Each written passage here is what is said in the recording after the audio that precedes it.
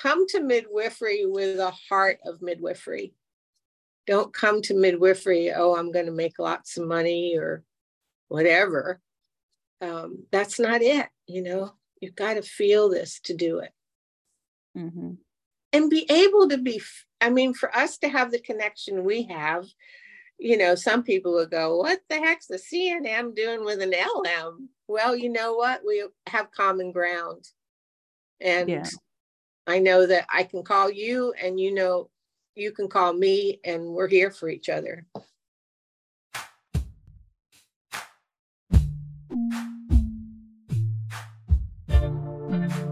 Hi, my name is Augustine Colebrook, and I'm the principal at Midwifery Wisdom Collective. I speak on this podcast about big picture political issues and the future of our profession. Hey y'all, I am Jamara, and I'm a midwife. I'm also a birth justice activist. And this season, I am looking forward to sharing stories of Black midwives and the communities they serve. Hello, beloved birth community. I'm Angela Love, nurse midwife since 2004, preceptor, and mother.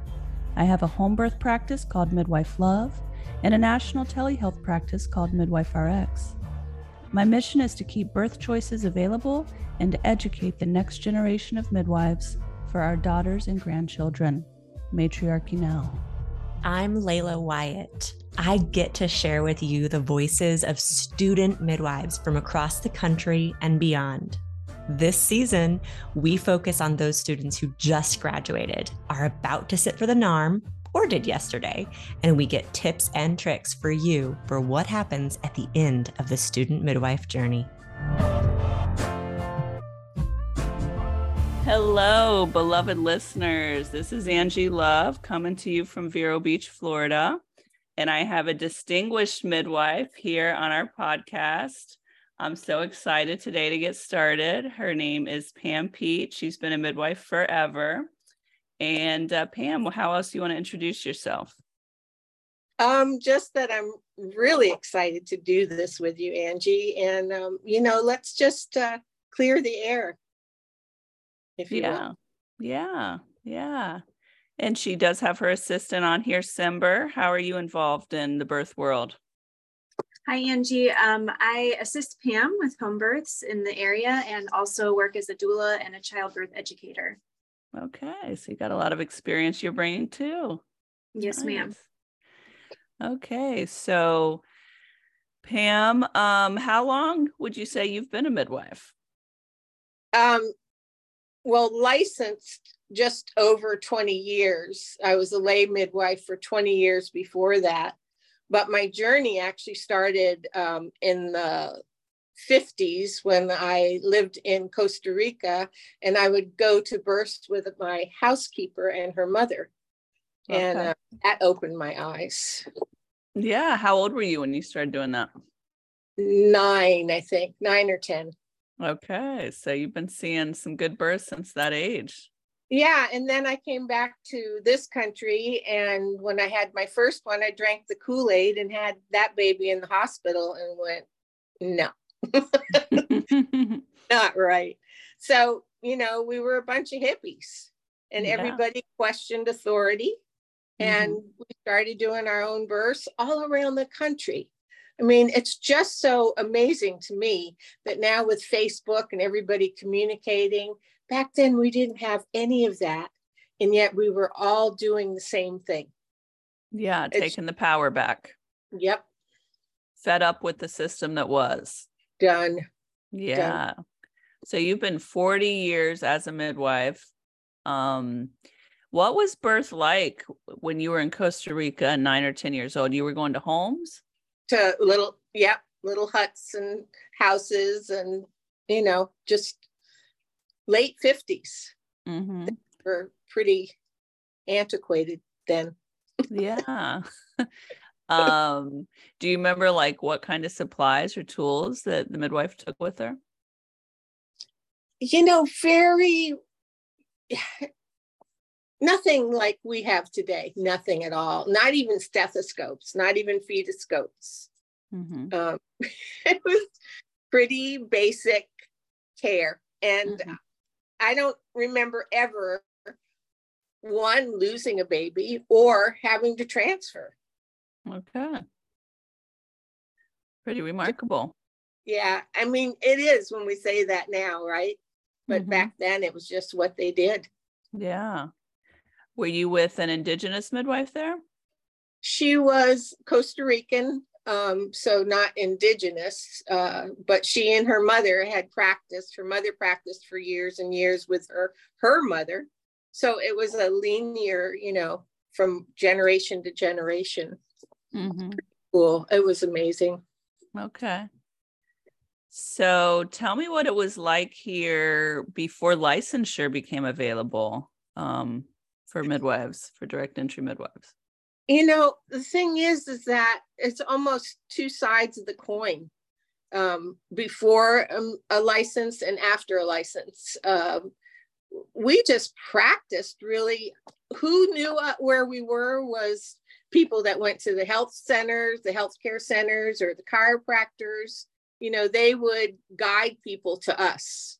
And, I had a dear friend who was a nurse midwife. And one day she shows up at my house with 2 Publix paper bags full of supplies for me, including my very first Doppler that looked like a rocket ship.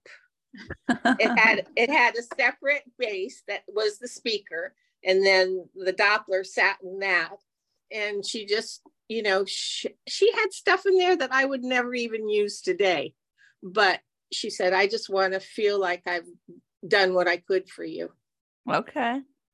And she was practicing in the hospital at the time? Yeah, she was. And I don't even remember how I met her. It just, kismet or something like that. Yeah. Really cool lady. Midwives are some cool people usually. It's amazing because we're like separate from the mainstream of America and our realities and what we do. Our lives. Better, but yeah, I was in an aerobics class, a Zumba class, and I saw a woman that was very cheery and happy and had great energy. And I'm like, oh, I love your energy. And she's like, you seem very familiar to me. And I'm like, yeah. And she's like, I don't know where I know you. And she's like, I don't either. I'm like, well, I'm a midwife. I don't know if that. And she's like, I am too. So yeah, we just sought each other out in a Zumba class. Love it. How bizarre. Okay. So how many children did you end up having yourself? I had 3 biological, and then I had 2 stepchildren that I raised. Okay. And actually, the crazy thing is my stepson.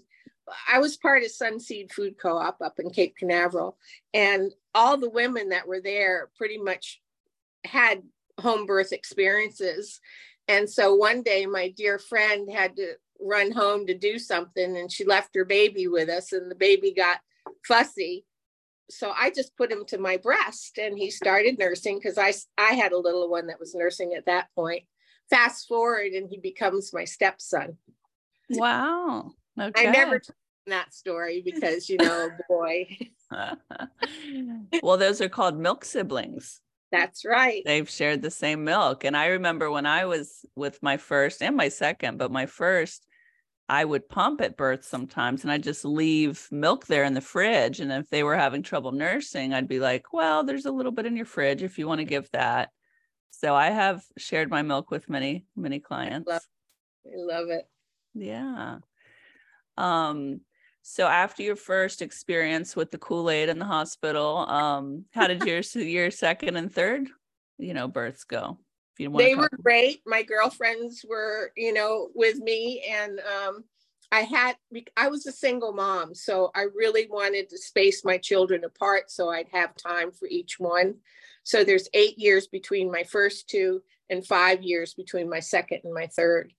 And things hadn't really changed yet. Obviously, we weren't licensed or allowed to be licensed, if you will.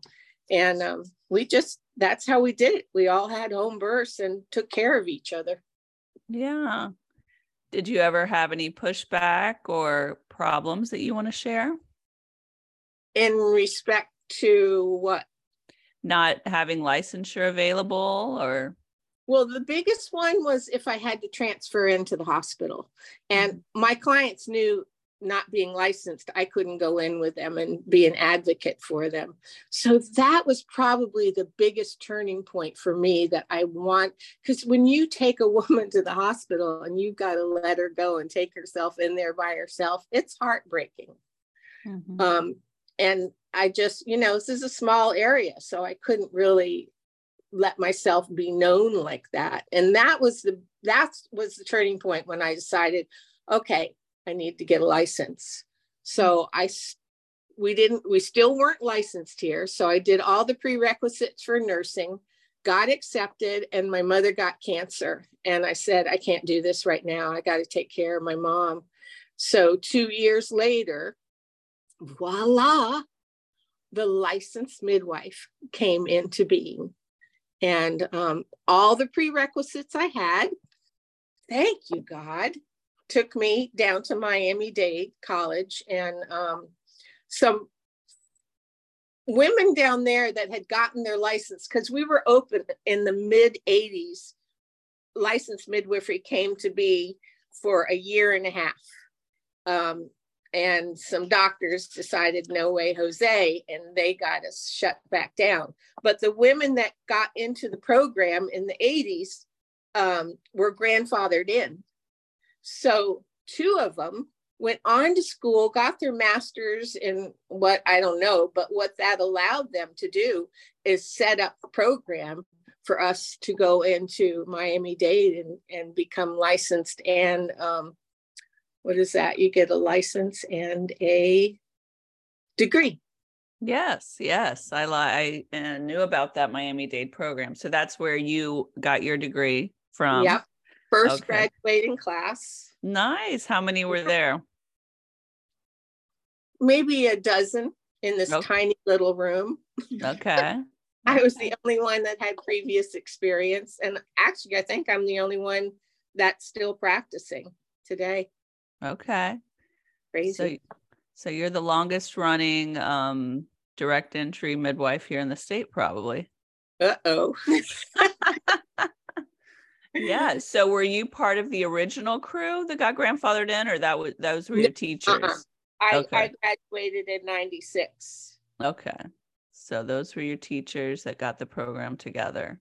Oh yeah. Justine Clegg. She's like a phenomenal woman that, spearheaded the Miami-Dade. And I think now, in fact, she teaches with Jenny Joseph's programs, some aspect of that.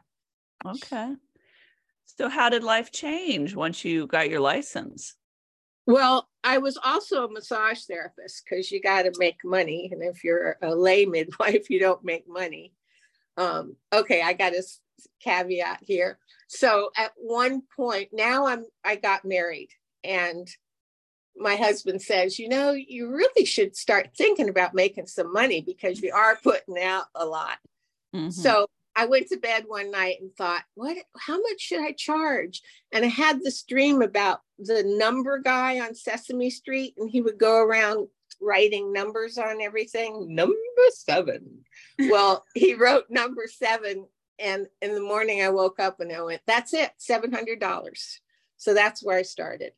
Okay. So I fast forward to getting a license. I'm still practicing massage, because how else are you gonna, make a living? I think it was like 2 weeks into it, women started coming to me, and I was like, okay, I can let go of massage now. And because everybody pretty much knew me anyway in the area. So that's how the ball started rolling. And now it was sanctioned by the state, and your name could be on the birth certificate. Yes. What a doozy, because I, to this day, suck at doing birth certificates. We started out with a typewriter. That's how I do birth certificates. And I know today, even, I'm still archaic, but at least it's a little bit better. I'm not on a typewriter anymore. Yeah, the typewriters were going when I started my practice here in Vero still. Oh, didn't, good. yeah, they didn't switch over to computer like where you could submit electronically, at least for the out of hospital providers for a while. I don't know if that was 2011 or 2012, but it's not been that long that they let us, that they had a program they let the hospital people in, but not in on us. We were still typewriting it up. I still do my birth certificates on the computer and put them through the copying machine with the, that legal size paper. Mm-hmm. I've never got to where you are. Okay, the submitting electronically. Yeah. Yeah. Well, I realized what a good thing that was, because if you make a mistake, you got to go there and fix it. I'm sure you know about that. No, I know you can, but I don't know how. I need to get you on the side and figure that part out. Yeah, I misspelled Indialantic. Oh. I put a T in the Atlantic part. Sounds like a T should go there, but apparently not. And so I had to drive all the way up to Merritt Island and fix it on their typewriter so that it could go in properly. Yeah. I am so bad that a few years ago, they knew me, all the time. And so I go into the place and I said, you guys should have a wanted poster on your... I mean, let's keep it light. And they're sweet. Those women are so nice. I really appreciate it. Yeah. So have you kept count, or do you have an estimate of how many babies you think you've been with? I am not like you. I'm not a numbers person, but I know it's over 1,000. My daughter told me that. Mm-hmm. Yeah, I'm sure. 40 years, that's a long time. Well, and you see, when we were lay midwives, we weren't doing, numbers every month. You'd get maybe 7 or 8 births a year. Okay. So that, I know it adds up over time, and now I retired, so I only take one client a month. That's not exactly retired. Did I say retired? I'm semi-retired. Oh, sorry. Semi. Okay. I didn't hear the semi. Okay, got it. But it's still a lot, Yeah. You're on call your whole life still. That's it. That's it. Way of the world. In your busiest time, how many would you say you took a month? 1 year, we had 4 women due on the 9th of December. And not one of them went on the 9th of December. But so we averaged maybe 5 a month. Okay. That's pretty steady. Yeah, that's keeping you busy. Yeah, that's when I didn't know what the heck day it was or where my phone is.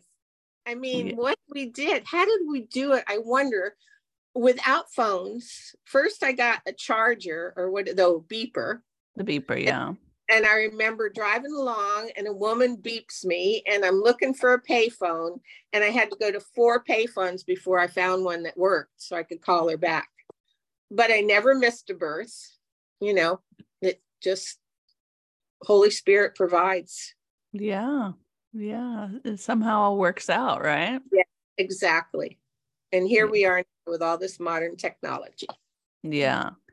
Now, when you say you've never missed a birth, of course, there's probably been some babies that have come fast before anybody could get there. Absolutely. Okay. Yeah. So we're not counting those. Okay. Right. I had a lady this year and her total amount of labor really was about 17 minutes. Whoa! Talk about precipitous. It was her 5th and she lives pretty close to me. I mean, within 5 minutes, but she didn't think really she was in labor. She called me to give me a heads up 17 minutes ahead of time. Like, oh, I'm having some stuff. They're not that strong. I'm like, oh, do you think I should come? I don't think so. They're not that bad yet. I'm like, well, it is your 5th. I'll start getting dressed and head over. And then 17 minutes later, she calls me and has a baby. Yeah. Surprise. Yeah. We have one client, Sember and I, that we were down in Melbourne Beach, deep Melbourne Beach, and Sember had just left to go home from this birth that we were at, and the woman calls in serious labor. So in Rockledge. Yeah, in Rockledge. which is what, 40 minutes? I think so, yeah. Well, Sember got there before I did and slipped into home plate and caught the baby. That was her first catch. Crazy. And then her second one was the same way. And she would never have contractions. She would just have this feeling of pushing. Isn't that it? Yeah, a lot of pressure. So 2 babies we missed with that lady. What are the odds? Yeah, well, sounds like she was pretty efficient. She was awesome. Yeah. And I'll tell you, there's another plus that COVID has done. How many women have had to go back to work and leave their babies at home? Now, most of those women are at home. Working. Get to work from home. I love it. I'm so happy for that part of it. Yeah. So how would you say your practice changed going from unlicensed to licensed? Because I know that's like a big question, debate right now in the midwifery world. There's many states where they don't have licenses, direct entry midwives. And should we get it? Should we not? People debate back and forth. You have a little more freedom being unlicensed, right? So how would you say your practice changed? Honestly, I'm not disrespectful, but the laws weren't written by midwives. Clearly. So, in that respect, I think that too much power is given to it. And I know in reality, it needs to be there because that's the law. So did my practice change? No. You don't practice. You don't change the way you practice. You just have this idea, okay, ROM, X amount of time before, contractions and what that entails, and just things like that you have to keep in the top of your head. Yeah. I also, on the bottom of my labor flow sheet, I have how many minutes we should do heart tones, how many minutes, all of that. I have that written on just to be respectful of the law. And who does the law? Not the midwives, patriarchal cock-a-doodle. Yeah. Yeah. So would you say you've done some breech and twins in your career? Yeah. Yes, I have. I did them unlicensed and licensed. Of course, the licensed ones were purely surprise. Of course. How would you describe maybe midwifery changing in your lifetime? Because I'm sure you've seen a lot of changes. You see the amount of women that are getting woke. They've either had births at the hospital and then realized, no, that's not how I want to go. It sounds like you have your knowing of what's going on out in the different states. I understand that they don't want to be licensed because they don't want what we have as far as laws and rules governing them. So that's the biggest thing. That's the biggest change, the laws and rules. Yeah. And it's kind of like a double-edged sword because when you become legal, you don't have as much criminal persecution if things go wrong, right? Slightly more protection. You can still have malpractice stuff going on, but less criminal lawsuits.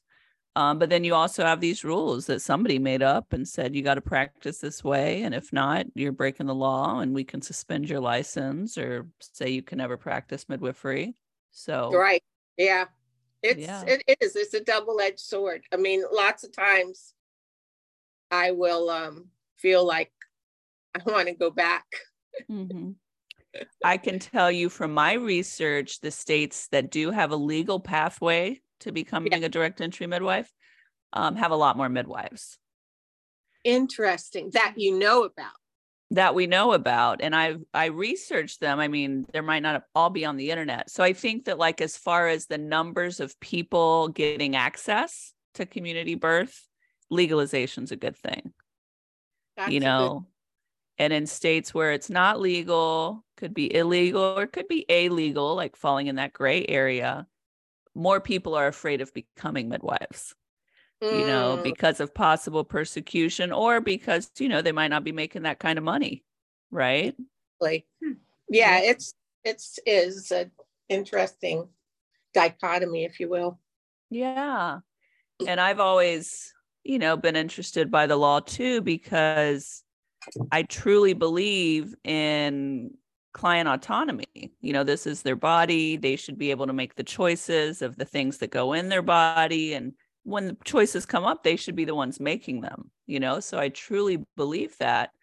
But then you come into situations where the law says you have to do this, you know? And if a midwife supports the woman in her choice, she's breaking the law. But if she goes by the law, then she's breaking that autonomy of what the woman wants. You know, so it's like this ethical dilemma that licensed midwives in this state and other states are facing. Like, I'd love to attend this breech birth with you, and knowing that you want this and this is your choice. But if I do this, my license could get suspended or revoked. And that's also going to impact all the women down the line that I would be at their birth. Right. Yeah. Except you can do it. And this is just me in my naive way. If birth is imminent and you arrive before the baby or babies come, you have to call 911 as your backup, but you can do the birth. Is that your understanding? Well, you don't practice under my law, but that's the way it goes. Well, yeah. I know that, so I know that happens. And I've heard stories about these, you know, surprise breaches. And, you know, I've also seen situations where if the birth goes well, who cares, right? No one's interested. Exactly. And if the birth doesn't go well, then family members may give a report to the media. You know what I mean? Like, it can really blow up in everybody's faces. They didn't call 911 quick enough, or, you know, so it's a situation where you need to have everybody really on board of what's going on. You know, you the woman could be totally on board and she has a grumpy husband who doesn't like home birth and midwives, and, you know. Exactly. Yeah, it is. It makes me shiver. It's an interesting profession we have and our ethical dilemmas that we go through. I took care of a surrogate a while back, and a lot of her desires were different than the desires of the intended parents that were going to be the ones having this child. So, you know, tons of ethical. To have the home births. Both of them. Oh, good. Everyone wanted that. Yeah. So ethical dilemmas day in and day out that we got to wrestle with. It's definitely not the easiest profession that you chose. No. But I didn't even look at it like that, or, you know, consider that, or the laws and all that stuff. Just stay in my little lane and do what I can, the best that I can for my women, and hope everything turns out right, because we don't know. It could be the most wonderful birth, and something happens at the end that you didn't even see coming.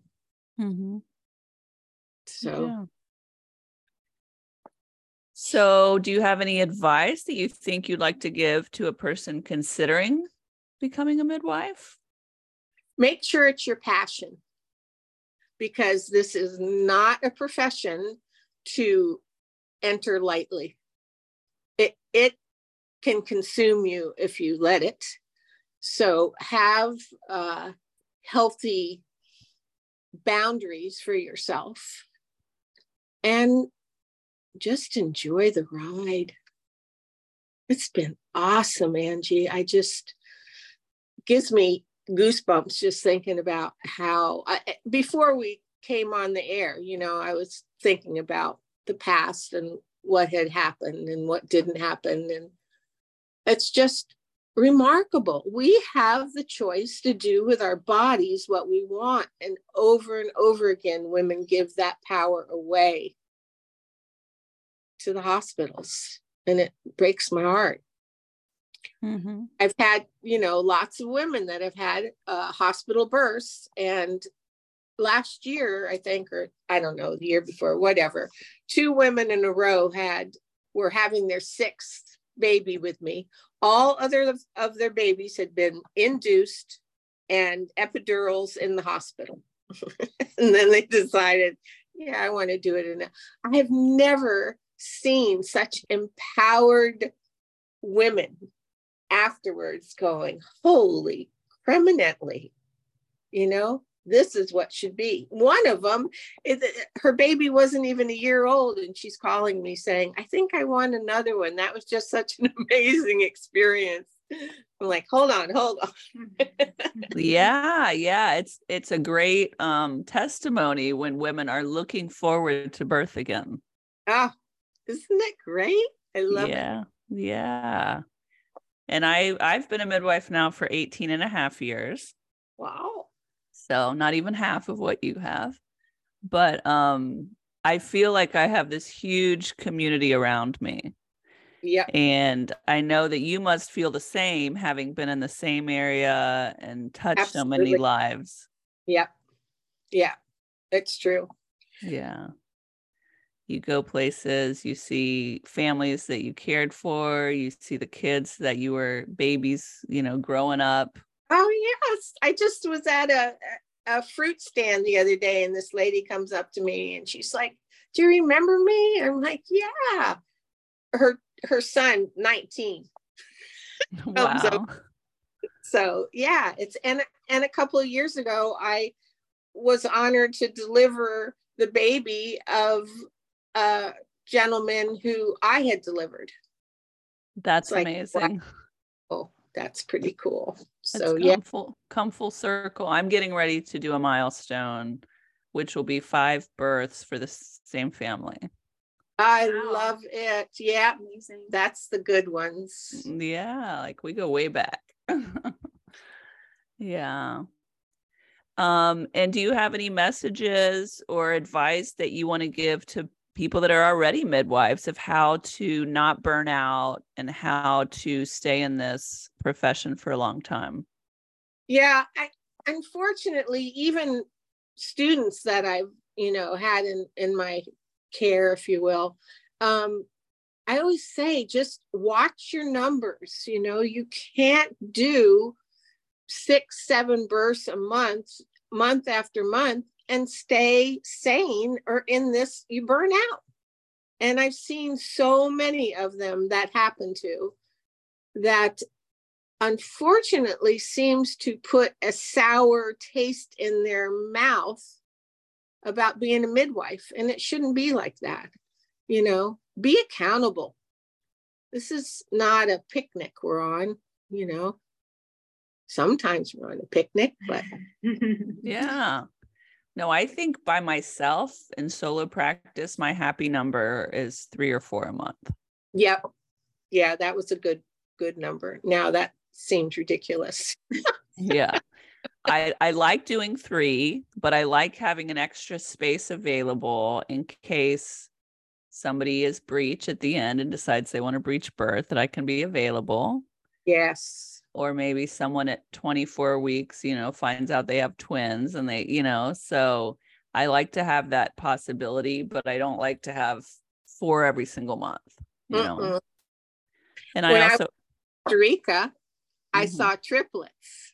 Oh, wow. And it was just so amazing to watch this mother's belly, as these babies rearranged their bodies for being the second one and the third one coming out. The body, nature wants to do its best. Oftentimes we just got to sit back and let it flow. Mm-hmm. And I think one of my joys being a midwife for many years now is midwifing students. Oh. And preceptoring students and getting to see them blossom and grow and, become midwives and just see like the impact that they're going to have their whole lives on other people as well. Pretty amazing. It's interesting how many of them go through precepting. I don't know if you've experienced this or not, and come out the other end and either don't become licensed or get licensed and quite soon after leave the profession. Even though they've been with us, experienced the whole thing, they haven't had that load all to themselves. Yeah, it's different when you're a student versus out there and carrying it all, lying in bed, thinking about your clients you got and the problems they have and what's going to happen. And I changed that word problem to challenge. Challenge. Okay. Yeah. What do they have, or what challenges do I have in this journey? Mm-hmm. Yeah. And I did one of the previous podcasts I did was on burnout in midwives, burnout and resiliency. We reviewed a research article that had been done about burnout in midwives. And I also talked to my former employee, Margot. I think you might have met her at my house, maybe. Yeah. Who lasted about 3 years as a midwife before she burned out. Yeah. She would come to my house. She'd forget her Doppler or something, and she'd stop by her here on her way to wherever to get help with instruments and stuff. Yeah, she was cool. But Margot held a fear. And I don't know if it's because she had not had babies herself. It almost felt like it was a generational emotion that she held. I don't know. We talked in our discussion about her levels of anxiety. She tends to be a high anxiety person. Okay. And the research article that we were reviewing said that people with high anxiety tend to burn out quicker. Because instead of just thinking about, this challenge could happen and maybe I do X, Y, Z, they ruminated on it, Yeah. And I tend to be a person with low anxiety. So I can't speak for you, but you seem low anxiety as well. Cheers, man. So I think just that having that kind of like personality trait makes it easier to be a midwife. I mean, and there's coping skills, some of them you learn as you go along. Mm-hmm. Yoga and meditation are my drugs of choice. Mm-hmm. And if I have to, I go to the breath. Yeah. Yeah. And I mean, she has continued her work. She is the doula coordinator now for Healthy Start down in Martin County. Wow. So she is training tons and tons of doulas, so impacting lots of people's births down there in Martin County. So did she have her license? Did she get her license? Or I know she got her license because she was, how did that go? Is she working with? She got her license, but she's not working as a midwife now. She's, doing doula coordination. That's so cool. And lots of people take the midwifery knowledge they have and go and apply it in other ways. Some become, professors or, teach other people. So, but there is a difference in being in school and then being out. And I have a student now that's close to graduation. And we're in talks about her joining up and trying to come up with a partner modelship that's sustainable and agreeable to both of us. Yeah. So cool. My daughter and I did that for about 5 years, and she's no longer practicing, but it was interesting shifting, well, obviously being her mother, but taking that out of the equation and shifting from her being a student. I had her precept with other midwives as well as myself, but it's just, there's a definite change in the dynamics of everything once you get that license. Mm-hmm. Yeah, I've heard a lot of people say it takes maybe about 3 years for you to feel really comfortable and secure as a midwife. And, it obviously depends on the numbers and stuff that you're doing, but, it takes you a while just to feel competent in handling all of the different complications that can come up. you know. Have a cup of chamomile tea. Right.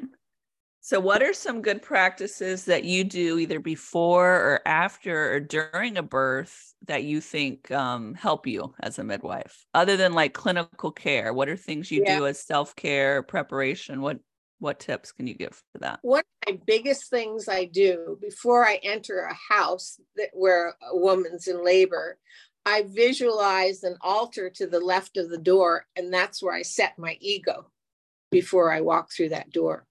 And I think that's the biggest thing, because if we walk in with our egos, we're letting them,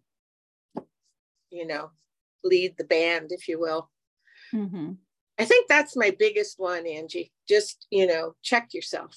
Mm-hmm. Yeah, this is their birth, not yours. Exactly. We have all these skills and all this training, but it's not our birth. And we should not be there to assume anything. Mm-hmm. Yeah, it's going to be a new experience. Every time. Even with that, had the 5 babies with you. Each birth was different. Oh, yeah. That's what I love about it, Mm-hmm. And women will come in and, they've had challenges with the last baby. And I'm like, don't worry about it. It's a new day and a new baby. Set all those fears and concerns aside, because they don't come into this birth. Mm-hmm. Yeah. The new chance. Yes. Yeah. I like to, on the way to the birth, listening to some Native American chanting. There you go. To kind of like get me in like a primal kind of state. Love it. Yes. Yeah. Ground me. And then right before I get there, I try to say a little prayer. Mm-hmm. And I'm going to copyright the prayer. One of my boyfriends tells me I need to copyright this prayer and make a lot of money. And maybe it'll be on a bookmark, prayers for midwives. But yeah, just saying a prayer for the birth and for myself, for my student, for the baby. Yeah. And then, going in and observing the energy. And I think, good midwives, that's what they do first. They observe. They come and sit and observe. Yeah. Obviously, if a baby's sliding out, you need to bring some stuff with you. But most of the time, we have quite a bit of time to hang out and observe. Yeah. Kind of one. Peacefully integrate into the space. So would you share your prayer with us? Sure, but nobody else can copyright it. Okay? Nobody else can copyright it. I'm not even picking up the pen to. Okay, so I usually say something like, birthing goddess, I pray that you be with this family and you give her the power and the strength that she needs to birth this baby. Let this baby come easily. Let this baby breathe easily. Guide my hands. Give me wisdom. That kind of thing. I love it. Yeah. So, definitely getting me in the right frame of mind. And, you know, I might end it with, I am your humble servant. Amen, sister. Yeah. Yeah. What about after birth? I know, if we've been up a while, first priority is to sleep. I can't sleep after a birth. No? Okay. No, I get manic. What's your routine? What do you like to do? Anything and everything. I like to put on some crazy music and dance, go for a walk, do something with my husband. Okay. Just, and go over the birth. I usually, something comes to me. I write, I don't know if it's poetry or not, but I call it midwives musing. And every birth has a energy that comes out of me afterwards that I write down. Put them on Facebook. I think you told me. Go ahead. I have one of yours in my bathroom at my office. Can you believe it? Honor. Every time someone sits down on my toilet, they're reading your poetry. And there's a beautiful image right beside it that I thought went with the poem. Oh, cool. Thank you. Yeah. That's amazing. I like to do that sometimes. I don't do it every time, but yeah, sometimes things just really strike you and you're like, I need to remember this, Yeah. Like That's the one birth I was at a couple years ago that they were out on a farm and they were laboring through the night and the sun came up and it's so peaceful until it wasn't, because the cows started really giving a moo, like really loudly, because they hadn't gotten fed, right? Or milked, probably. So they were upset, and the woman's like, you're gonna have to close those windows. So we had to shut out the cow noise until she gave birth and her husband could go out there and feed them. Oh my God. It's crazy, the things that we have to remember. Yeah, that's something I don't think I'll ever forget. I guess. I'm sure you have a lot of stories like that too. I was just thinking about one where this couple's friends had come in from a rainbow gathering, and one of the gentlemen had a flute and the other one had a didgeridoo. And is it a didgeridoo? And the other one had this little drum. So they were outside in the back, and their musical vibe was really soft and calming, and she's laboring and they can't see us or hear us or anything. And when that lady's energy picked up, their energy picked up, and it was just so crazy. I mean, you could just feel it vibrating around the room. It was really cool.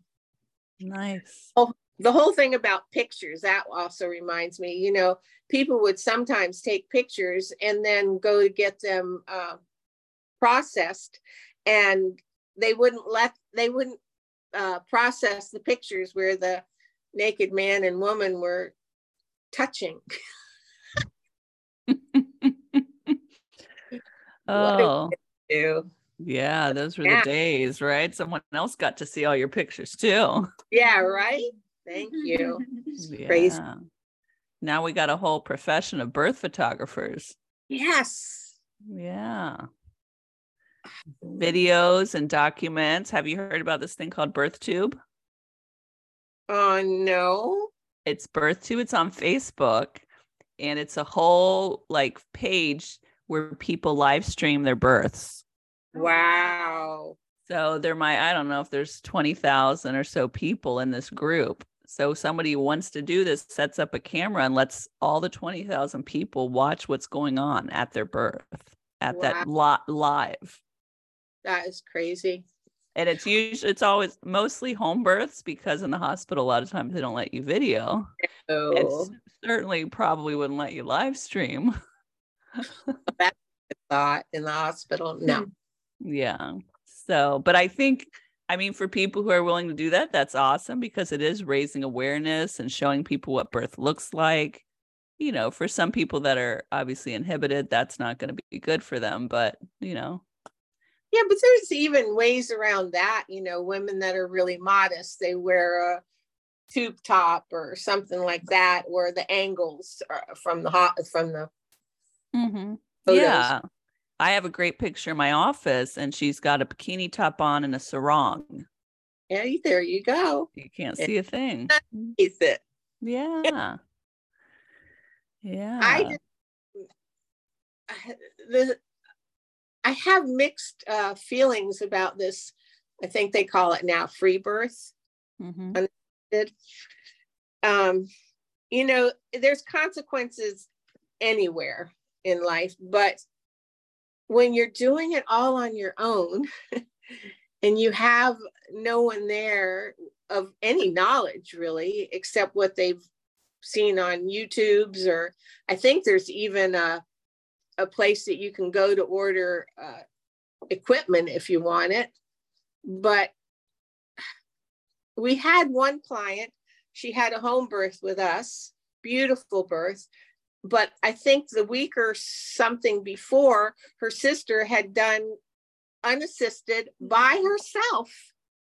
her birth, and it was perfect. I got to talk to her when she came at the postpartum, and just an amazing woman. But then and that one worked great. You know, she had a beautiful birth. Then fast forward, and I have this woman comes in to start care, pays her initial deposit, takes her lab requisition with her, the requisition to get her ultrasound, and we fast forward to her next appointment, and she doesn't show. So I called her, and she didn't answer her text. Finally sent her a letter saying, you know, I'm sorry, but I have to release you from my care. This is where you could go. Best of luck. Fast forward a few months later, I have a detective call me asking me about this woman. Apparently, she had had a fetal demise with her birth. And they wanted my record. So I, you know, only having done one appointment with her, but he told me that, and my heart just ached for that woman. And now she has to go through legal repercussions. It's just, I don't know. I mean, in saying all that, my husband, his second birth, they did a free birth. They're up in the mountains in Tennessee, no running water or electricity. God bless hippies. And, you know, everything went great. But what if they don't? Mm-hmm. Yeah, well, I think once you get enough experience as a midwife and you've seen plenty of things, you know that probably 90% of births would go fine, you know, and then, you know, probably 5% of births are going to need some good help from a midwife, whether that's help to get a baby breathing, help to get a stuck baby out, help to get the hemorrhage stopped so the woman's not bleeding too much, you know. And then there's some births that just aren't happening, and we got to transfer in for safety reasons. You know, so the majority of times with free births, things are going to go well, but you don't know the 10% of times that really would benefit from having some help. And I think some people choose free birth because they don't have any options. Either the place they're living doesn't have any midwives, or they can't afford the midwives. We need a lot more midwives, you know, so sometimes it's an access issue. And then other times I think it's a trauma issue. They've had such horrible experiences, or people close to them have, that this is their way of asserting control. Well, if I just don't have anyone there, then no one can do anything to me. Yeah. So I get that because I've seen that trauma and I've been there and I understand that. Exactly. You know, so I'm not judging them, but I think it would be my wish that every woman could find a midwife who matched her and helped her to have her birth choices. I know, even knowing all that I know in my brain, I would not want to give birth without a midwife. You know, I would want someone there taking care of me, because when you're in labor, you're not in your right mind. You're in your primal place. That's where you're supposed to be. You're supposed to be in your body and just feeling. You're not supposed to be thinking and reasoning and hosting the midwife, you know. Right. Exactly. Yeah. That can slow things down. So, you know, it's easier to let go and just be in your primal body. If you know someone's there, someone's watching, someone's monitoring, I don't got to worry about that. Yep. Yeah. Yeah. It's a sticky wicket. Yeah. And a couple years ago, I had a good meeting with the local hospital. Margot and I went and explained what are midwives, what are licensed midwives, what are nurse midwives, how we work together, our training, all of that, right? The reasons we transfer. It was a great meeting. And I was trying to explain to them, I know you think that we're really extreme having these home births, but we're not the most extreme. The most extreme are the free birthers, you know, and they had not even heard of that or knew that was happening. Like, that's what's happening. So if you get rid of home birth midwives, that's still going to happen. Mm-hmm. You know, us home birth midwives, we're not the enemy. We're part of the team, you know, taking care of women and bringing them to you if they need you, you know. So we're all actually on the same team trying to provide birth care to women. How were you received? That was the first meeting. So they, you know, needed that to sink in and marinate. But since then, we've been having meetings every year. We've been doing surveys after our transfers. surveys from the birthing families, surveys from the hospital staff, surveys from the home birth midwife. And we get together once a year to discuss. So we all have feedback on each other.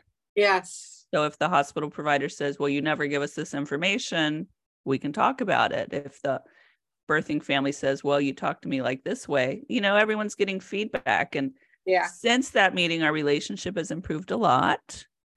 The way they're treating my transfers is amazing right now. I actually prefer, if we're going to transfer, to go to our local hospital, Indian River, because I know that the nursing staff there is going to be treating us very well. So, yeah. Good for you. Yeah. And that's the thing. We all have certain hospitals we know will receive us better than others. Mm-hmm.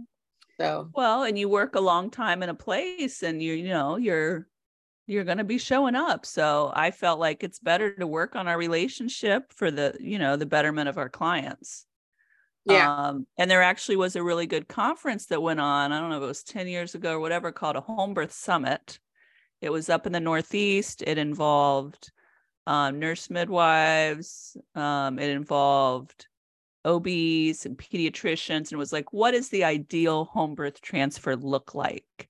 And they came up with a set of guidelines of what they recommended. And so I was able to give that to the hospital and say, hey, this is the recommendations from all the peoples. Let's try to get there, Awesome. I think, for me, the most important is you take in your labs and your ultrasound information and give them their own copy right away. Does it help matters? I don't know. Sometimes it does, but it makes me feel like I'm complying with what they need. Yeah. Yeah. And I I usually call ahead to let them know we're coming. Absolutely.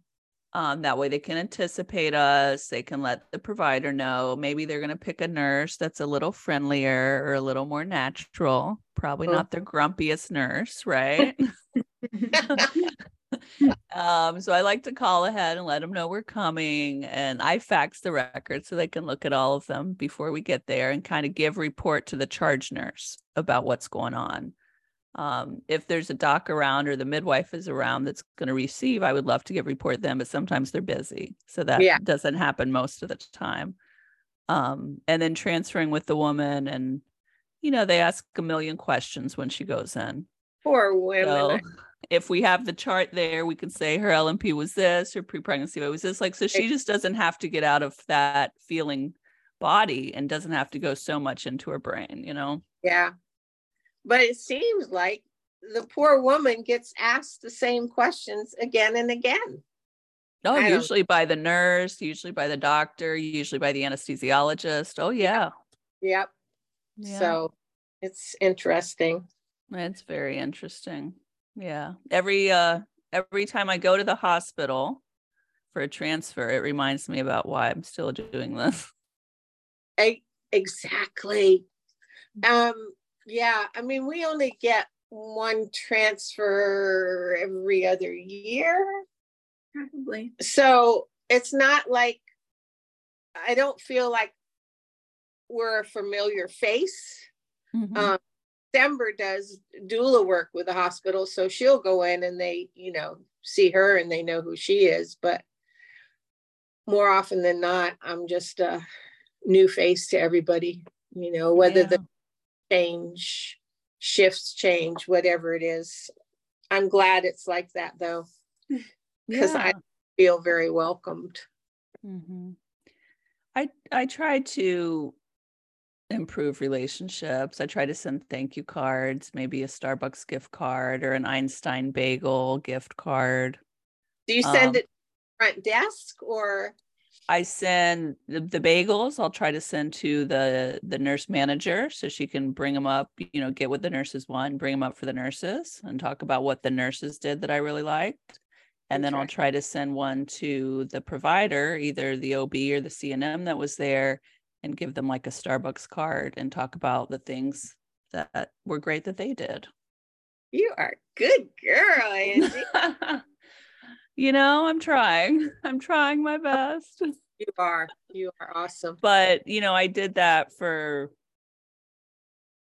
I don't know, I did that for 10 years before it paid off. Yeah. It was a while. It was not an immediate thing. When I first moved to this area, I wrote all of the private practice doctors. I'm like, hey, I'd love to meet up, love to be able to, send patients to you and refer back and forth. The response was not great. It was, well, I might be available if it's not an emergency or not the middle of the night. Yeah. I'm like, so basically I can send a pregnant woman to you who's not in labor. Yeah. Or like a GYN, for a colposcopy or something, But I do need some help with emergencies in the middle of the night. Like, that's part of my job. They don't want. That was frustrating, but luckily we have EMTALA laws that protect us, and they have to treat any pregnant woman coming in. So that's a good thing for community birth. That is good. Yeah. So much. Have you ever thought about quitting? Oh, yeah. One time I was going to become a environmentally sensitive, I'm so sensitive, I don't know what I was. I don't know. It comes and it goes, and it's so seldom that thank you, I'm still here. I think maybe 3 times in my career as a midwife. Yeah. I think about it probably every time after a really long marathon birth. They're like, no, we really need midwives. And so even though there's tons of jobs out there, I think I could do that would probably make comparable income for a lot less stress. They probably wouldn't be as rewarding, and they're not as needed. Yeah. Like the skills that we have are needed. Yep. They're sorely, sorely needed. And so I still stay at it. But yeah, I think you think of all the backup careers you could have had, Oh, yeah. Well, I had a few already before I got to this one officially. So. Yeah. I've thought about ballroom dancer instructor. Oh, chica. A forest ranger. I like that one. Leading people on like nature hikes, or women's retreat up in the woods. Yes. Yeah, those would be nice. Or a travel guide all over the world. Oh, please take me. Yes. Those are my dream jobs. Now you have children. Now I've got children, so it changes that perspective some, doesn't it? Mm-hmm. Yeah. Yes. Home. And we need more and more midwives. So, I got to keep at this and keep training midwives and, keep choices available for women when they're trying to strip us of those choices all the time. Yeah. It's, the whole thing with insurance and Medicaid. I think that's a big place that we get pushed back at. Mm-hmm. Yeah. Just how the normal care is, doesn't want to reimburse you for spending longer. No. And having more time and space available for your clients. It rewards you for becoming like a factory. That's how you get rewarded there in that system. I can't do it anymore. Yeah, me neither. Okay, well, we're getting close to the end. Are there any final thoughts or things you want to say to the world out there? I just, I'm really thankful for this journey, and I hope that every woman that embarks on it feels the same. Come to midwifery with a heart of midwifery. Don't come to midwifery, I'm going to make lots of money or whatever. That's not it. You've got to feel this to do it. Mm-hmm. And be able to be, for us to have the connection we have, some people would go, what the heck's the CNM doing with an LM? Well, you know what? We have common ground. And I know that I can call you, and you know, you can call me, and we're here for each other. Yeah.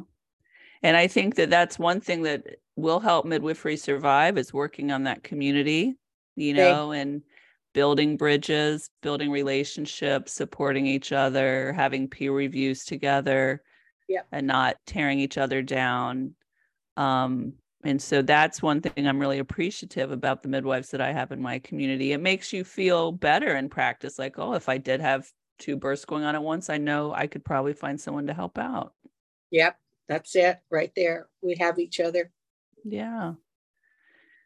Yeah. Well, thank you so much for coming on today. It's been a pleasure talking to you, and I'm so excited to get your voice out there on YouTube and on podcast and let everyone see the glorious Pam Peach. Thank you, Angie, for all you do. You go above and beyond anything I could even imagine doing. And I don't know. I applaud you for it, because that's what we need to make this profession more open and allowing other midwives to happen.